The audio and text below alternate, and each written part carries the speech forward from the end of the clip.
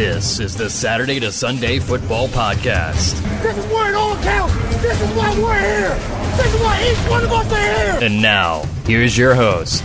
Welcome back to another edition of the Saturday to Sunday Football Podcast. I am Paul Perticchese, and thank you for joining me as always. Week 14 of the college football season is in the books. Championship week upcoming. Week 13 of the NFL season in the books. Only 4 weeks left in the NFL season. It is amazing that we are already where we are at in both the NFL and college football season. And I'm here again this week to break it all down for you, what I saw.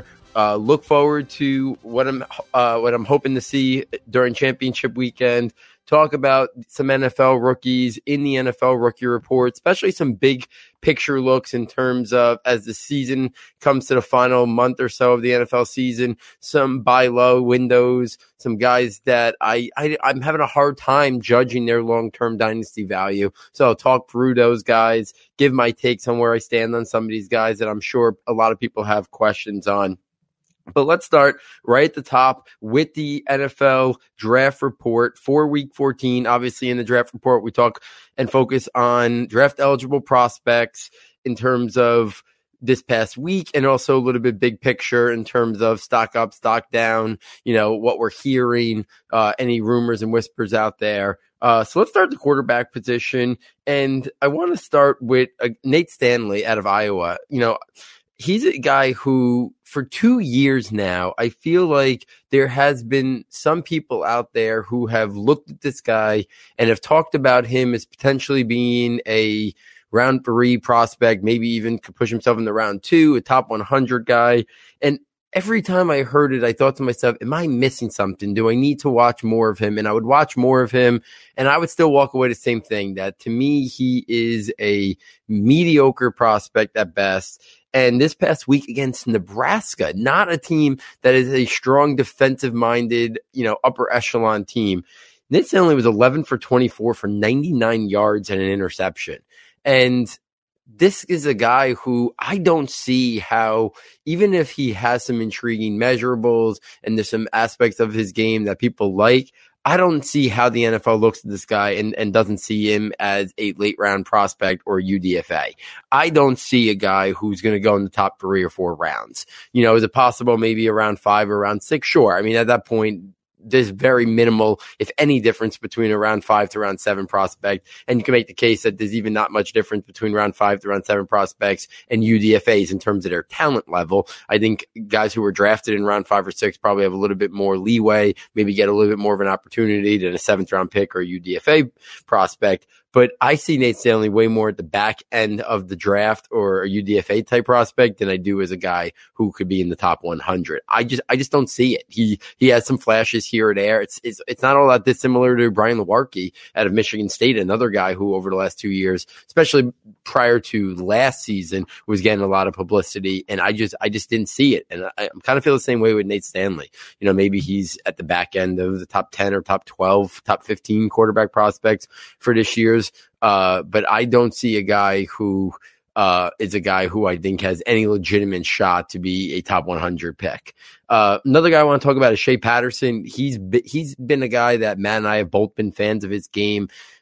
Continue to question why he ever went to Michigan, and I think that was a bad spot for him in terms of his play style, schematically, what he does well. He had started to show some progress over the middle part of the season here towards the back end of it. And then this past week against Ohio State, 18 of 43, really struggled as a passer in terms of accuracy. I mean, he threw for 305 yards, so he had some big plays, 1 touchdown, 1 interception.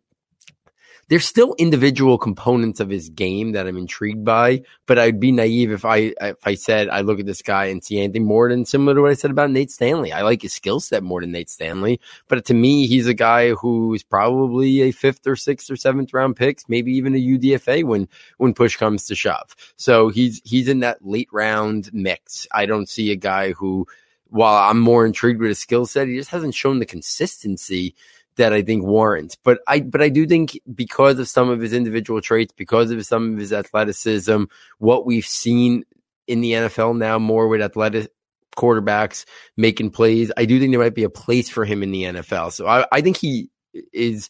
I like his game better than Nate Stanley, but there's something about Nate Stanley that just seems that scouts are intrigued by more than Shea Patterson. But I think Shea Patterson's a better quarterback prospect. If I was just taking my own opinion into consideration.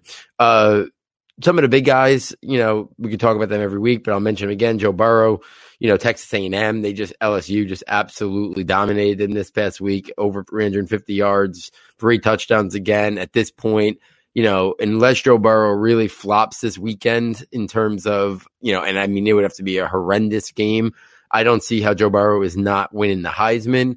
I think LSU, win or lose, they're probably still in the playoff. I mean, they would probably have to get annihilated this upcoming weekend for them to fall out of the top 4 in terms of the playoff. So I think if Georgia wins, I think Georgia and LSU both make it in. And then Clemson and Ohio State, provided they take care of business as well. If LSU wins, I don't know who's that going to be, that 4th team in it, to be honest with you. Utah, maybe if they beat Oregon this week. Oklahoma, maybe if they win this week. But I think it's very much up for grabs if Georgia loses this weekend.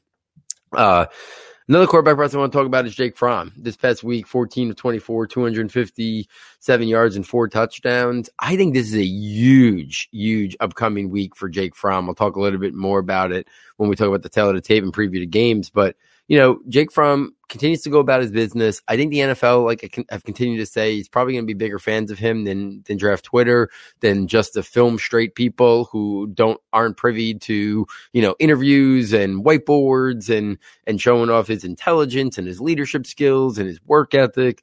For just evaluating him on the football field, I think he's much more of a day 2 prospect. But I still don't think it's at a realistic possibility for him to push his way into round 1. And I also don't think it's at a realistic possibility that he decides to go back to school. If he's hearing whispers, or his people are hearing whispers, that he is someone that might not be in the top, 32 picks in that round 1 mix, maybe he just goes back to school and tries to, have a big year next year and catapult that and improve his draft stock back up. So it'll be interesting to see what Fromm decides to do in that regards. If we take this to the running back position, a lot of the big names here to talk about. Before we get to some of the big names, I did want to mention 2 guys that haven't been talked about a while on here. And one is Kylan Hill out of Mississippi State. He's a guy that I talked a lot about before the season started in the early part of the year, because there was a lot of really big fans on Kylan Hill looking at him and thinking he could be a top 100 pick, thinking he was a top 5 or top 8 running back in this class. And for me, he was more in that 10 to 13 range, or 11 to 13 range, than in the top 10. There's components of his game I like. I think he's one of those guys that is a guy who is physical, runs with power, toughness, breaks tackles, great contact fidelity to absorb and deliver punishment. But he had some receiving capabilities, which made him a little bit more intriguing. But I just thought his burst and acceleration, I thought it was very much in, the Jordan Howard mold. And we've seen what the NFL really kind of views players like that. I mean, Jordan Howard, coming off statistically very good years, was traded for a 6th-round pick because he's looked at as a replaceable talent level. Now Kylan Hill has the receiving capabilities that makes him a more well-balanced prospect than a guy like Jordan Howard. But Kylan Hill this past week, 132 yards, 27 carries. I think he's going to be an interesting prospect in the pre-draft months. My guess is he's eventually a guy who is taken in round 4, round 5, probably in that range. And I think he can carve out a role at the next level. Like I said, he runs tough. He has some receiving capabilities. I just don't look at him. Maybe he can even work his way into a part of a committee, but I don't see a guy who is top 100 type skill set. I don't with Kylan Hill. I think he could be a good, Dave Perry type prospect, like I said, in round 4, round 5, due to his receiving capability and his rushing ability. Another guy we haven't talked much about, because we just haven't really talked much about the Oklahoma running backs, because what Jalen Hurts has done, and everything is revolved around Jalen Hurts. So Trey Sermon, Kennedy Brooks, obviously right now it's been Kennedy Brooks' show with Trey Sermon missing time. Kennedy Brooks, 22 carries, 160 yards and 1 touchdown. he's another guy watching the study. He's in the summer. He's in the scouting notebook. Tough physical interior runner. That's what I think about Kennedy Brooks. Again, he's another guy. It's hard to get excited. I do think there's a lot of guys with his level of skill at the NFL level. It's really just about, do you get in the right opportunity to show that? So Kennedy Brooks is another guy. I think he's probably, I don't like him as much as I like Kylan Hill. I like Kylan Hill a little bit more, but I don't think they're all that dissimilar in terms of their running ability. I think Kylan Hill has the advantage in terms of the pass game, but I think Kylan Hill is probably, a round 4, round 5 guy. I think Kennedy Brooks is probably, a round 5 to round 7 type prospect. So Kennedy Brooks this past week, 160 yards, 1 touchdown, reemerged a little bit. I think he's an okay prospect. I think he's a guy that maybe I think people thought a little bit more. I know I like Trey Sermon more when I watched both of them in the summer. I came away thinking that Sermon was the better overall prospect. But right now, Kennedy Brooks is trying to finish the season strong and maybe catapult that a little bit. Some of the big guys. Let's talk about J.K. Dobbins. We already talked about that that Michigan-Ohio State game. I mean, J.K. Dobbins, 211 yards, 4 touchdowns. I mean, there was a period of time that, whether it was in the summer or when the season started, that people were questioning how good of a player J.K. Dobbins was and talking about he didn't have breakaway speed and this and that. And Matt and I were and have been big fans of J.K. Dobbins and never really came off of him. I always thought he was a guy who should be a day 2 prospect. I think he should be a round 2 guy, to be honest with you, but running backs are always a tricky position to kind of exactly pinpoint draft stack because of how at the NFL level now they became a little bit more interchangeable. But I think J.K. Dobbins is a complete runner. I think he's a guy who can be a 3-down player. I think he's even got more receiving capabilities than maybe we've even seen. 211 yards, 4 touchdowns this past weekend against Michigan. I mean, to me, he is a guy that has increased his draft stock this year, while some other running backs maybe have struggled a little bit relative to what we expected. So I think J.K. Dobbins' stock is up. I think he should be a round 2 or early round 3 type player. I don't have a lot of concerns about J.K. Dobbins, and he's probably not going to, he's probably going to run like 4.5 or 4.55. But that's fine with me. His vision, his quickness, his change of direction, his agility. I'm a fan of all of it. I think J.K. Dobbins is probably a top 5, top 6 back overall in this class, maybe even higher than that. Maybe I'm even underselling him, to be honest with you. Another guy, Najee Harris. I mean, this guy, I hope over the last couple of weeks, he started to change the narrative a little bit about what people thought about him. People questioning, would he be an NFL? I mean, this guy was a monster recruit. I remember Matt talking about him and showing me high school film on this kid. And he's finally put it all together now. Alabama has asked him to do more with once Tua was injured and then injured for the season. And Najee Harris has just answered the bell. And for a big guy, he's got wiggle. He's got some quickness. He's got, he builds up his speed. He's got quick feet, change of direction, stop and go stuff with him. He has shown some receiving capabilities this past week. Another 4 catches, 26 yards, 146 yards rushing and a touchdown. I think he's going to do well in terms of some of the testing, the adjusted weight stuff and all that stuff. I think his jumps will be pretty good. But I think Najee Harris has pushed his way into the round 2, early round 3 mix.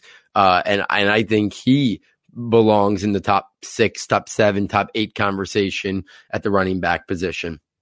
A little bit less talked about recently is A.J. Dillon out of Boston College. I'm still a fan of A.J. Dillon. I understand there's receiving questions about him for sure, but I still think as a pure runner, I mean, he's done pretty impressive considering Boston College is not a very good football team. I think you put A.J. Dillon in the right situation. He was on the freak list, Bruce Feldman's freak list before the season started. I think he's got athleticism that people don't even really realize. And yes, he hasn't shown much in the receiving game, but it's also part of it. We don't really know if it's just them not using him, and maybe he could be a serviceable player down the line. But I think A.J. Dillon should be in the mix to be a top 100 pick. And I think when he tests out really well, that could really generate and help his stock. And I do think for a man his size, he is going to test out pretty well.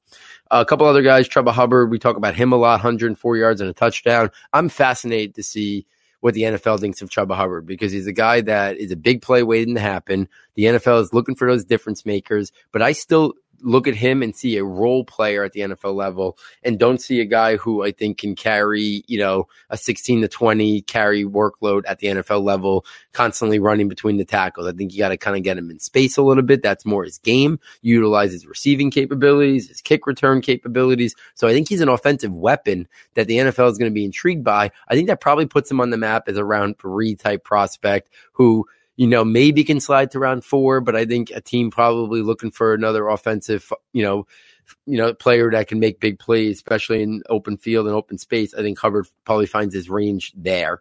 Zach Moss, 20 carries, 88 yards, and a touchdown this week. I think Moss is more of a day 3 prospect. I have, again, some receiving concerns. I don't think he's athletic as an A.J. Dillon or anybody like that.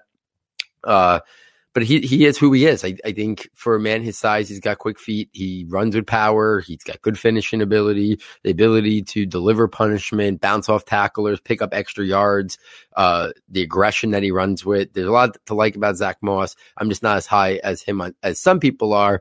I think he's more of a day 3 type guy. And then Cam Akers, obviously Florida State, another horrendously bad season. I can't quit Cam Akers. I still think he's one of the more balanced and well-rounded running backs in this class. I'll be interested to see what the NFL thinks of him.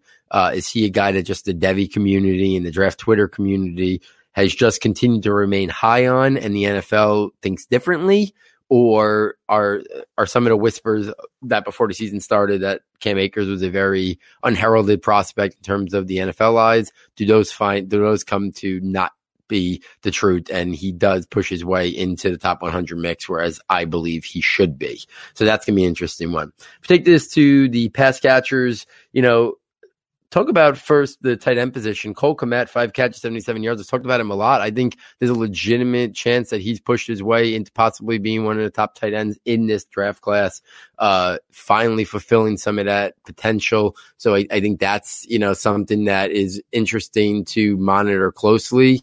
In addition, Colby Parkinson hasn't had the year that I was kind of hoping for. I think he was going to have a little bit more of a breakout year, but I do think that he's another guy that will intrigue teams as well. And then we got to talk about it. I mean, it happened last week and we didn't talk about it, is Grant Calcaterra retiring from football due to concussions. I mean, that is not, that's stunning news, good for him, worrying about his safety and taking care of himself. But Grant Calcaterra, I mean, when you stop and think about it, I thought he had a legitimate chance to be the first tight end taken in this draft.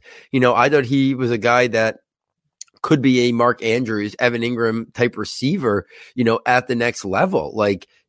And to walk away is just it shows that players, at all levels are starting to be way more cognizant of the dangers of football and especially of concussions. So I think, it's good for him that he's done that, selfishly, I really enjoyed watching him as a player, but long term, he's probably making the right decision for him, especially, if he's had, concussion injuries in the past and he's just concerned about his long-term well-being. But I do think it changes the narrative a little bit about the tight end class. It was already a lacking star-studded tight end group.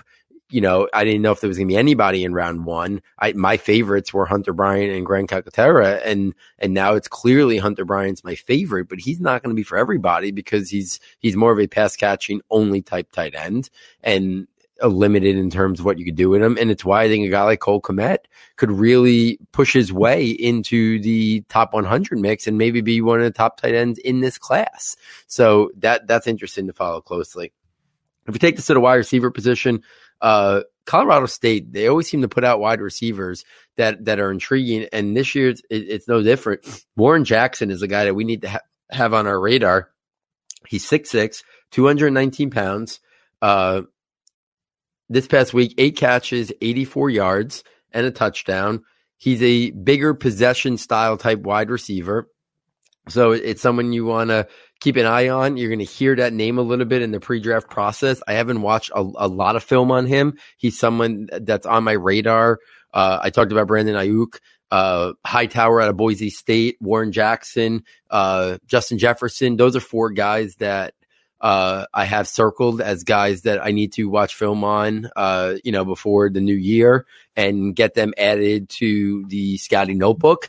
And then, before I start circling back and watching the guys that I watch closely in the summer to update and edit my thoughts on those guys. Those are 4 guys right off the top of my head: Jackson, Hightower, Ayuk, and Jefferson, who need to be added to the scouting notebook. I think there was already 28 names or 29 names, and those are 4 more that'll definitely be added there. And then any other guys that, our Senior Bowl invites, I'll try to get any of those guys in the scouting notebook as well. Other guys talk about Donovan Peoples-Jones. I talk about him a lot because I still am very intrigued and can't quit his overall skill set.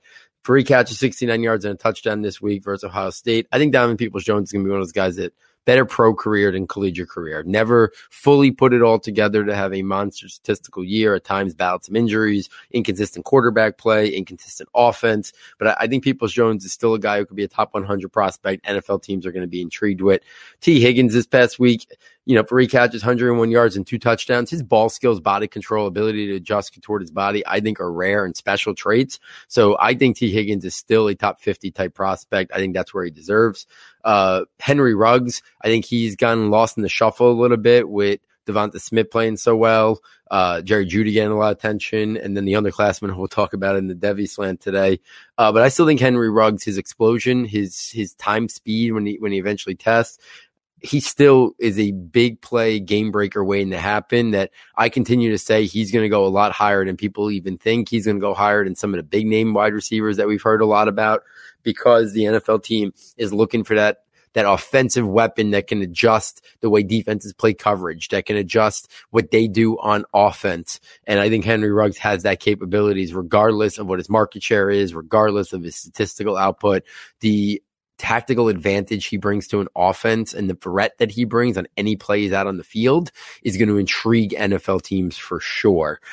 So I think, Henry Ruggs in Green Bay, but what he could do for that offense, Henry Ruggs in New England, what he can do for that offense. Even you look at any teams that need that speed component, and Henry Ruggs is going to intrigue many teams in the NFL, and I think it's going to only push his draft stock up higher. Tyler Johnson, we've talked about him a lot. I did want to make note that he was accepted his invite to the Shrine Game, and I think that, listen, Tyler Johnson's been one of those guys we've talked about that it seems to be a little bit of a disconnect with the draft Twitter, Devy Twitter community, and the people who have a little bit more of a pulse on what the NFL world and the NFL scouts are thinking. There are some people that think Tyler Johnson's a day 3 prospect, around 5, around 6 guys. And then the Devy and draft Twitter community are very high on him and think he's a round 2, round 3 type player. I think he deserves to be in that round 2, round 3 mix because of how great his route running is. But, I thought the same thing I thought Stanley Morgan should be a round 3, round 4 guy last year. And then look what happened to him. So I do think there's a strong likelihood that the draft Twitter, Devy Twitter community are probably a little bit too high in terms of Tyler Johnson. I value and base it on what I see. So I'm still a fan, but I do think it does speak volumes about him being invited to the Shrine Game. I was listening to Tony Pauline and Chris Tripodi on one of their most recent podcasts, and they were talking about, Tony and Chris were talking about, being invited to the Shrine Game, does have, while it's an important game, not being invited to the Senior Bowl, does mean a lot in some areas, because the NFL teams and the NFL scouts, they're making up a lot of the list that Jim Nagy is sending out in terms of invites to the Senior Bowl. And for Tyler Johnson not to be on that list, and there's probably like 10 or 12 or 14 wide receivers who will go to the Senior Bowl, and for Tyler Johnson not to be on that list probably speaks volumes in terms of right now what he's looked at. So maybe he balls out the Shrine Game and gets bumped up. Maybe he gets invited to both when push comes to shove. We don't know, but I thought it was a great point by Tony and Chris to talk about that a little bit and really hone in on the fact that when you get invited to the Shrine Game instead of the Senior Bowl, you kind of got to step back a little bit and maybe adjust the narrative a little bit in terms of how high you think they might be able to be taken. Doesn't mean you need to change your narrative on what you think of them as a player, but I do think you have to be a little bit more realistic in terms of what it means in terms of their draft stock and where they could be selected on draft weekend. The last wide receiver I want to talk about is Tamarian Terry out of Florida State. 7 catches, 131 yards. He's another guy who I think he's going to get out of there as a redshirt sophomore. I'm very intrigued by his overall skill set. I think he's got a lot of upside and areas for him to still improve upon, and I'm already a fan of his game. I could see him being a surprise top 100 pick, and I think he warrants that and deserves that. So let's go to the Devy slant, where we take a look at a couple of the top underclassmen and talk through a little bit of them. A couple things. Justin Fields, 302 yards, 4 touchdowns. I don't know what more there is to say about him. If it wasn't for Joe Burrow, I think Justin Fields is the Heisman Trophy winner this year. I continue to say Georgia will rue the day that they let him get out of there. Now, maybe Georgia gets into the playoff and Jake Fromm wins that national title, and I'm proven wrong. Because I do think that's what it would take for them to be right. I think Jake Fromm's got to win a national title this year, or if he stays around next year, for them to be right in that decision. Because I think Justin Fields and that team could have legitimately won the national title. He just continues to impress. The debate next year, all year, between him and Trevor Lawrence is going to be a fun one. A lot of dissection on that, but just enjoy both of them because they're both special prospects. Mac Jones, what he did for Alabama this past week, he just shows you the value of those wide receivers. But I mean, Jones, 335 yards, 4 touchdowns, really impressive offensive performance. Stunning that they lost, but I think upside clearly up on Mac Jones. And then I want to talk about Bo Nix. I know his stat line not that good, 15 of 30, 173 yards and a touchdown, 6 for 44 and a touchdown in the rushing game. But every time I watch Bo Nix, I walk away thinking, give this kid some time. And by the time he's a junior, we're going to be really impressed with Bo Nix, the prospect. And he's going to be a guy that the NFL is intrigued with. And every time, and this past week, what he was able to do against Alabama, and again, not gaudy statistics, but making plays when he needed to make them. I think Bo Nix is a guy that I would like to try to get him on my roster now before he has, I think, but probably going to be a great year next year. And then obviously another year or two before we're talking draft. I think the stock will continue to rise on Bo Nix. If we take this to the wide receiver position, 2 names that I want to bring up, actually 3 names I want to bring up. Ja'Marr Chase just continues to get it done, 7, 197, and 2. There's not much left to talk about him. I'm excited to see all of the LSU wide receivers, including Ja'Marr Chase, in this game against Georgia, and then in the playoff, which I expect LSU to be there regardless of what happens this weekend. So Chase is a guy who I don't remember an underclassman stock improving as much as Ja'Marr Chase's has in quite some time. Justin Ross, making sure people have not forgotten about him. 9 catches, 111 yards, 1 touchdown. I think his skill level right now, because it's kind of spread out a little bit there in that Clemson offense. We've talked about T. Higgins. They have so many interesting, intriguing, skilled offensive weapons that if Justin Ross was somewhere else, he'd probably be putting up really gaudy stats. But he's a guy who I think is squarely going to be in the round 1 mix in the 2021 draft when that gets there. And then I want to talk about Jalen Waddle, the other wide receiver at Alabama, who's kind of gotten lost in the shuffle between Jerry Jeudy and Henry Ruggs and Devonta Smith this year.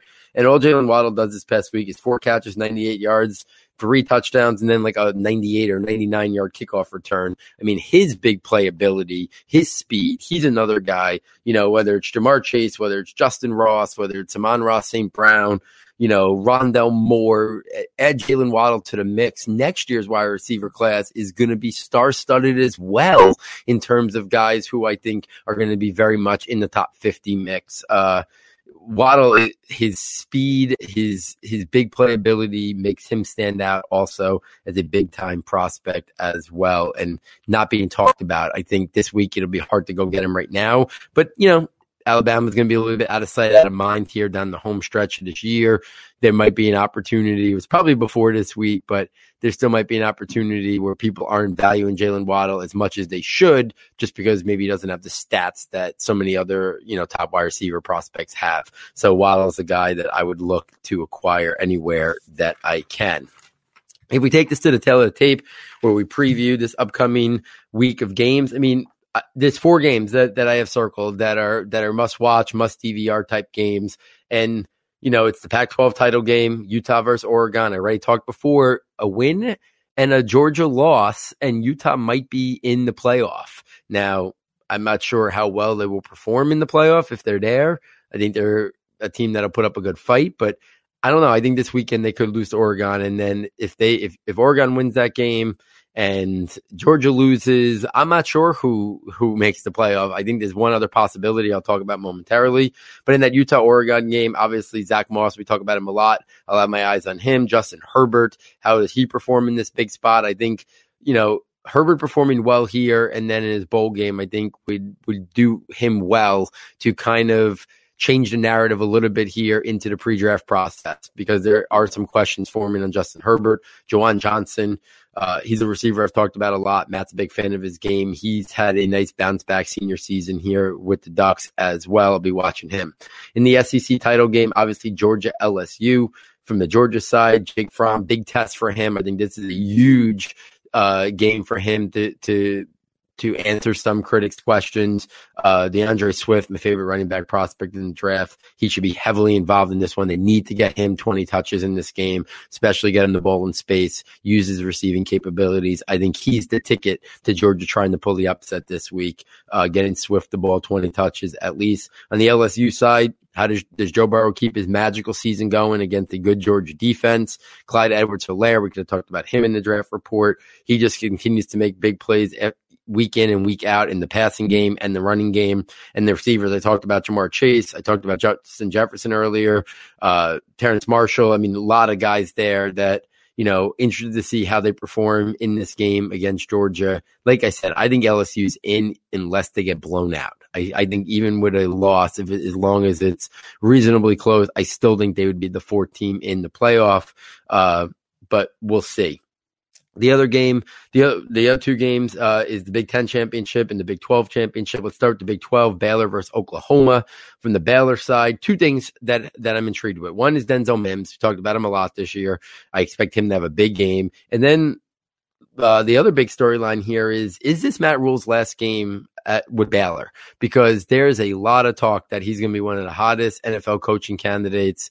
Is it one of those scenarios that a NFL team that, fires their coach, like today, Carolina fired Ron Rivera. Like, I'm sure there'll be some other teams. Is there an opportunity for maybe Matt Rule to be hired by an NFL team before their bowl game? Probably not.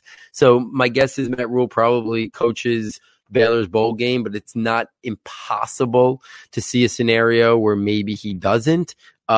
I think he probably does. So I think the Matt Rule storyline, what he's done with Baylor and turning that program around that was really in bad times after, everything that they went through, is remarkable. So I think the Matt Rule storyline is interesting. Can they pull off the big upset here over Oklahoma? And then Denzel Mims on the Oklahoma side, they're the team I talked about before. If Georgia loses, if LSU beats Georgia, I think Oklahoma and Utah are the 2 teams vying to get into the playoff. And if that's the case, Oklahoma needs to win this game and win in convincing fashion. And Baylor's really been putting up, a competitive fight in just about every game. And it's remarkable what they've done. So keep close eyes on Jalen Hurts, CeeDee Lamb, Kennedy Brooks, all guys that, Kennedy Brooks I talked about earlier. Jalen Hurts we talked a lot about this year. And obviously CeeDee Lamb, one of the top wide receiver prospects in the country. And then the Big Ten championship, Wisconsin, Ohio State. I guess the argument can be made, the same thing I said about LSU. If Ohio State loses, I think there's a strong probability that they make it in. The only way that I think things would get really interesting is if Georgia beats LSU and Wisconsin beats Ohio State, then which one-loss team, LSU or Ohio State, gets in?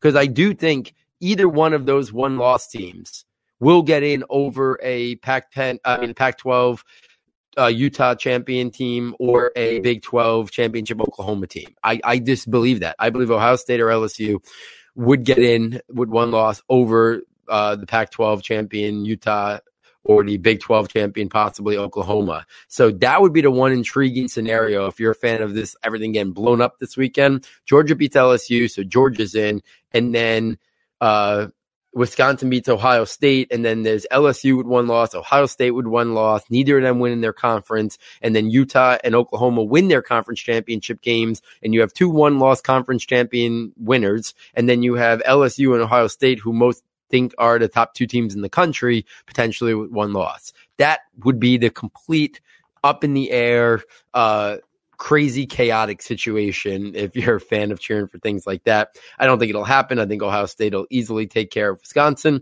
I do think LSU will beat Georgia. So I do think both of those teams will go undefeated and go into the playoff as the number 1 and number 2 seeds in that. So I think the biggest storyline in the playoff is who makes the 4th team if Georgia loses. Let's round this out for tonight with the Week 13 NFL Rookie Report. When we take a look at some of the top NFL rookies and dissect their game and discuss them. At the quarterback position, we got to talk about Drew Lock. Finally got an opportunity to start for the Broncos, led them to victory this week. 18 of 28, 134 yards, 2 touchdowns, 1 interception. Showed his big arm, showed his athleticism, ability to move around the pocket, push the ball at times vertically down the field. They didn't ask him to do a lot, and Courtland Sutton made a couple ridiculous plays to bail him out and to put 2 touchdowns up on the board. But he added a little bit of jolt of energy there. I think it'll be interesting to see what Denver thinks of this kid. Are they back in the quarterback market this year? Do they give Drew Lock a full season next year? I think that's what they should do. But it'll be interesting to see what Denver thinks of this kid, especially after him probably finishing out the season. So he's going to have another 4 weeks added on to this. And do they make a decision based on that? I don't think 5 games is much of a sample size.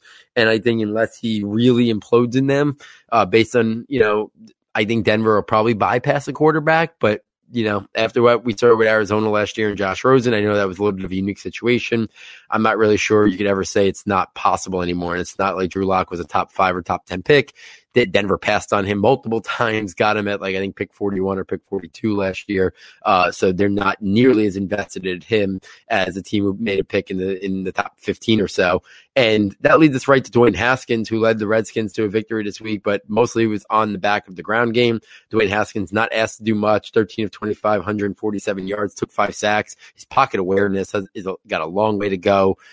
He's got the arm talent to make every throw, but they're another team. Washington's picking in the top 5, top 6. Are they in the market for a quarterback? And is there going to be a new coach there? And, what's the situation going to be there? I think, again, I was a Dwayne Haskins fan. I don't think they should be moving on, but will they? I don't think so, but we'll see. And then Kyler Murray and Daniel Jones, the top 2 quarterbacks taken in this past draft. Kyler Murray had one of his worst games of the year, 163 yards, 1 interception, 19 of 34, took 6 sacks. The Rams really had him confused all game. Again, I don't think moving forward in terms of I think Kyler Murray is going to be a very good quarterback. And in terms of fantasy, I think he's going to be one of the top 5 or 6 dynasty quarterbacks you want to own. I think there's this growing pains and, it goes up and down. And I think this is one of those bad weeks. And then Daniel Jones for the Giants, 20 of 37, 240 yards, 1 touchdown, 3 interceptions. No fumbles in this game, but unfortunately still had 3 turnovers with the interceptions. Daniel Jones, listen, I put out a tweet, I think it was a couple of days ago, that one of the Giants beat writers says it's clear that Daniel Jones has regressed. And I think it's a really, really poor choice of words. I don't really think you could say a rookie quarterback has regressed. To me, regress is something you use when a guy has shown a level of consistent production or consistent performance, and then all of a sudden he doesn't grow off of that and develop off of that he takes a turn back. I would use the word regress to describe Baker Mayfield and how good he played as a rookie and what we've seen this year and his inconsistencies. I would even say you can use the word regress a little bit for Sam Darnold, because Sam Darnold came into this year, with a lot of people thinking he was going to take the next step. He finished his rookie season very strong. It was his second year. You expected a lot of growth, and then the mono thing knocked him out a little bit. But he's regressed a little bit in terms of maybe what people thought he showed at the end of last year. But even him, I think it's a little bit more of this inconsistency in the beginning of the year was so weird for him this year. But Baker Mayfield, I think the word regress fits. Daniel Jones, I don't think the word regress fits. There's this narrative that, he started out great. Yeah, his first game was great. And the national media and the New York media went way too over the top about one game against Tampa Bay, which is a pass funnel defense. Then then he was mediocre in his second game against Washington, which they won. He wasn't asked to do a lot. But then he had rough spots against New England, against Minnesota. he had a really good game, I thought, against the Lions when he threw for 4 touchdowns. I thought he had a good game against the Jets. And there's this misconception that those were garbage time stats. Look at the box scores. Look at the score going into the fourth quarter. The Giants were winning, beating the Jets, and then the Jets outscored them like 10-0 in the fourth quarter to lose the game. In the Lions game, the Giants were down like by 5 or 6 points going into the fourth quarter. So, and most of Daniel Jones's production was prior to that. So this narrative that Daniel Jones has padded his stats in his good games is just not true. And those good games have been spread out over the entire season. And he's had bad games sprinkled in throughout the season, and he's had average or mediocre games sprinkled out throughout the season. So I don't think regress is the right word. I think it's an actual terrible adjective to describe Daniel Jones' season. I think inconsistent. I think growing pains. I think ups and downs of a rookie. I think that those are way better adjectives to describe Daniel Jones' rookie season. And let's not lose sight of, he's playing on one of the worst teams in football, a historically bad defense that does nothing to help the offense. A Saquon Barkley who looks like a shell of him his rookie year, whether it's injuries or whatever the case. An offensive line that was supposed to be significantly better this year, which has been horrendous based on Nate Solder being one of the worst offensive tackles in football this year. Playmakers in and out of the lineup, Evan Ingram injury, Sterling Shepard injury, now Golden Tate injured. So listen, I've talked a lot about Daniel Jones, so I'm not going to stay on this topic too long. I've been impressed with what I've seen. Does he have a lot to work on? For sure. Ball security at the top of the list. Getting through his progressions a little bit quicker, for sure. Having his mental clock speed up his processing a little bit, for sure. But at the same time, what the Giants are putting on his plate compared to, say, what the Redskins are putting on Dwayne Haskins' plate, compared to what the Broncos put on Drew Lock's plate this week. From the first day that Daniel Jones took over the quarterback, the Giants have not been babying him. They have opened up their whole playbook. They are letting him run everything, and they're not scaling back the offense and saying, we're going to minimize what we allow him to do. And you could see that. They let him throw the ball all over the field all game. And I think that speaks volumes of what they think about him. I think his ball placement at times has been really good, leading receivers, putting them in the right situation. I think his accuracy vertically down the field is better than people gave him credit for. I don't think arm talent is an issue at all. I think at times he puts really good touch. The touchdown pass to Sterling Shepard this past week was excellent. A couple of throws to Darius Slayton were excellent this past weekend. So there's been a lot to like about his game, and there's been a lot of areas that he still needs to grow and develop. But I think those areas that he struggled with this year are areas that are fixable. They're areas that most rookie quarterbacks struggle in. So I'm still high on Daniel Jones and think he's the long-term answer. I don't think the Giants are going to be thinking quarterback at the top of this draft. I think their eyes will be on Chase Young, and if he's not available, the best offensive tackle in the draft. If we take this to the running back position, Josh Jacobs, again, I want to talk about Josh Jacobs for a second. He went over 100 yards this past week, but Kansas City was blowing out Oakland, so he wasn't heavily involved in the second half. I love Josh Jacobs, a player, but I am a little concerned about what is his long-term value if Gruden is there for the long haul with Oakland and he doesn't view Josh Jacobs as being a guy who should be involved in the receiving game. I do think it really hinders his long-term fantasy value and upside in terms of his consistency, because it just makes it so much harder in terms of, he's so game dependent and touchdown dependent. And I think maybe it's his rookie year. They don't want to put too much on his plate because Josh Jacobs was a really good receiver. And he's a guy who I think squarely should be in the top 10 or top 12 dynasty running backs in anybody's list. Because I think he's one of the top 7 to 10 talented running backs in the entire league right now. But I do wonder what some other people might think about his long-term value. I think it's just this year. I think he'll be more involved in the pass game moving forward, is what I'll think about it. Darwin Thompson, the guy who I was a big fan of in the pre-draft process, got an opportunity this week due to Damian Williams not playing and then Darrell Williams getting injured during the game. 11 carries, 44 yards. I think he's a buy low guy. And even if Damian Williams is healthy, I'm not talking buy low right now. I think he's the guy that you want to buy as soon as the season. I almost hope he doesn't play down the stretch here, because if he does play well down the stretch here, it's going to be harder to get him. I almost hope Damian Williams is back, and I almost hope Darwin Thompson's is pushed back into the back burner, because if he is, then he becomes a great buy low as soon as the offseason ends, because I do think there's an opportunity that LaShawn McCoy's not on the Chiefs next year. Darrell Williams is just there. Damian Williams, who knows? I think there's an opportunity for Darwin Thompson to move up that depth chart a little bit. So I'd be trying to buy low on him if that opportunity exists right after the season ends.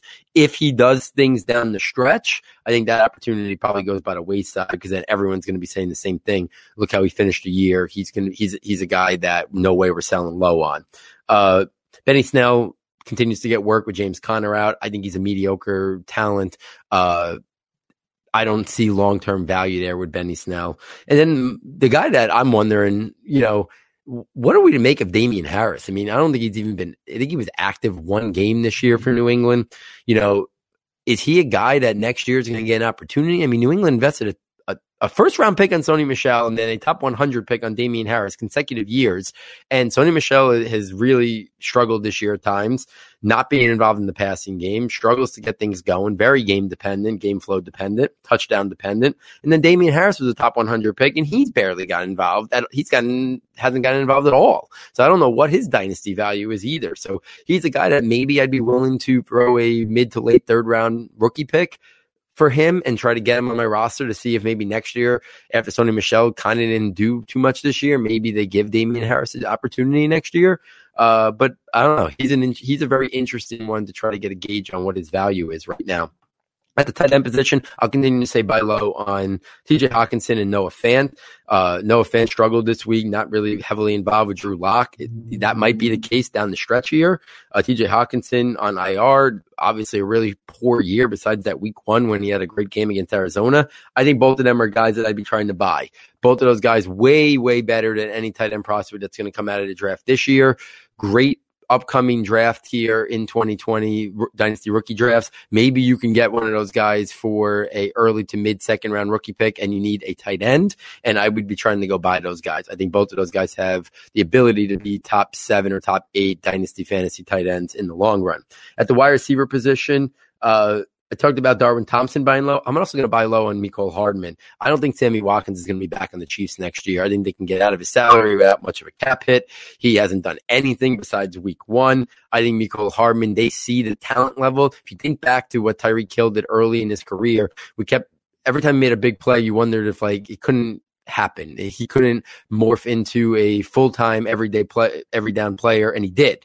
I think Mecole Hardman could have a very similar trajectory. So I'm trying to get Mecole Hardman, offer a mid to late second round rookie pick. It might even be a late second round rookie pick if people start getting excited for rookie picks. I would try to get Mecole Hardman on my team and be aggressive doing it in the offseason. Marquise Brown, I love the talent, and we know he's going to have spike weeks, but with the offense that Baltimore is running, if this is what the Lamar Jackson-led Ravens' offense is going to be at times, does Marquise Brown become a very inconsistent wide receiver 3-4 type forever?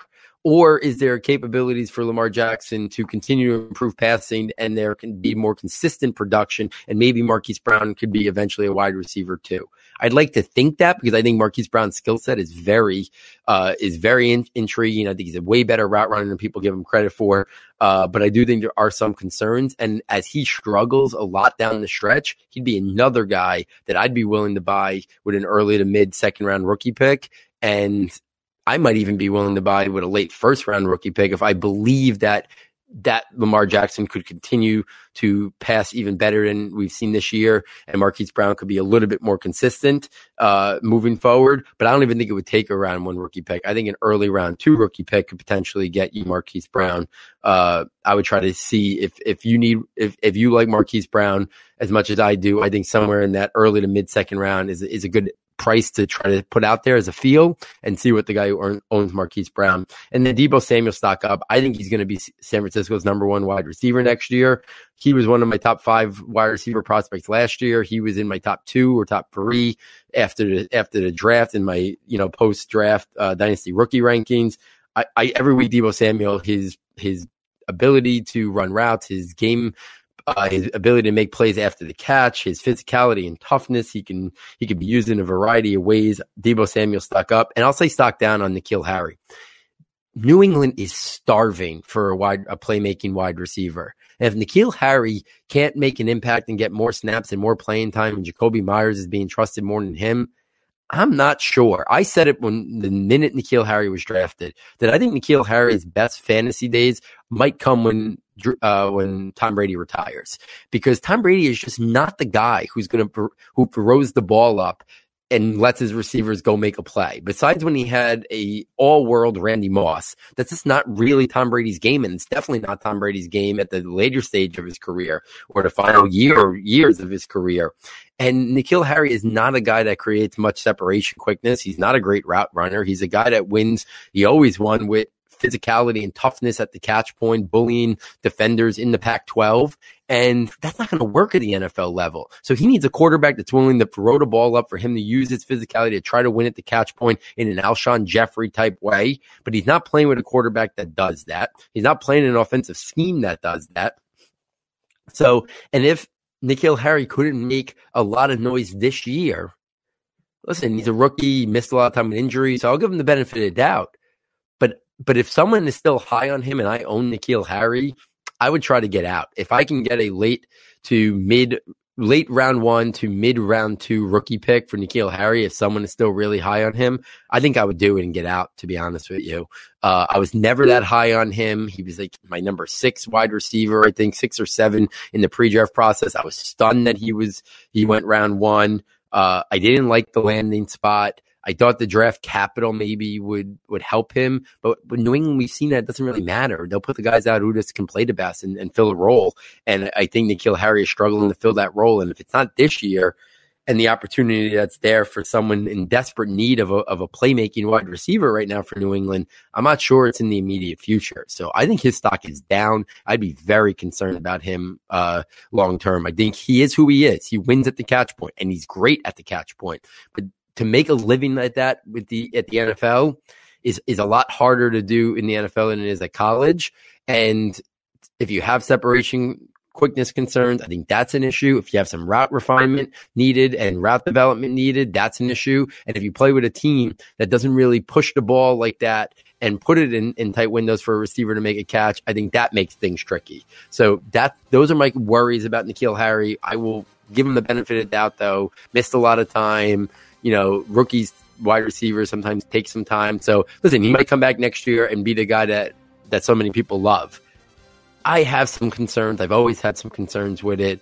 I think if I don't own him in any dynasty leagues, but if I did, I would see if I can get out and recoup a pick in anywhere between late round 1 to mid round 2 of a rookie 2020 rookie pick, and take my chances with a different player that I think just, I'm more intrigued with their skill set, their opportunity, and their landing spot. So there it is, guys. The NFL Rookie Report for Week 13. If you've been enjoying the coverage that I've been providing, hopefully Matt can be back next week with me. Please, guys, get over to ssfootball.com. It's the quickest way to get over to our website. You can type it all out to Saturday to the number 2 Sunday, football.com as well, or just type in SS Football. Check out the premium content tab and check out our premium notebooks. A little bit of a lull in our sales in the last month or so. Usually they pick back up for the pre-draft months, around late December through, literally draft weekend. So if you're a fan of the show, it is the best way to help support us, guys. We don't have a Patreon account, so we really do rely on these sales of the notebooks. We want to give you lots of content for a small price of $9.99. You get all 4 notebooks. It is the way to help continue for us to invest in the show, continue to do what we're doing every single year for you guys. So we hopefully that you consider purchasing it. It does greatly help us. If not, please get over to wherever you listen to the podcast, rate, review, and subscribe. That helps us out tremendously as well. So on behalf of Matt, on behalf of our sound tech engineer, David Nicano, and myself, thank you for joining us. Enjoy championship weekend for college football this upcoming weekend. And I look forward next time taking you from Saturday to Sunday.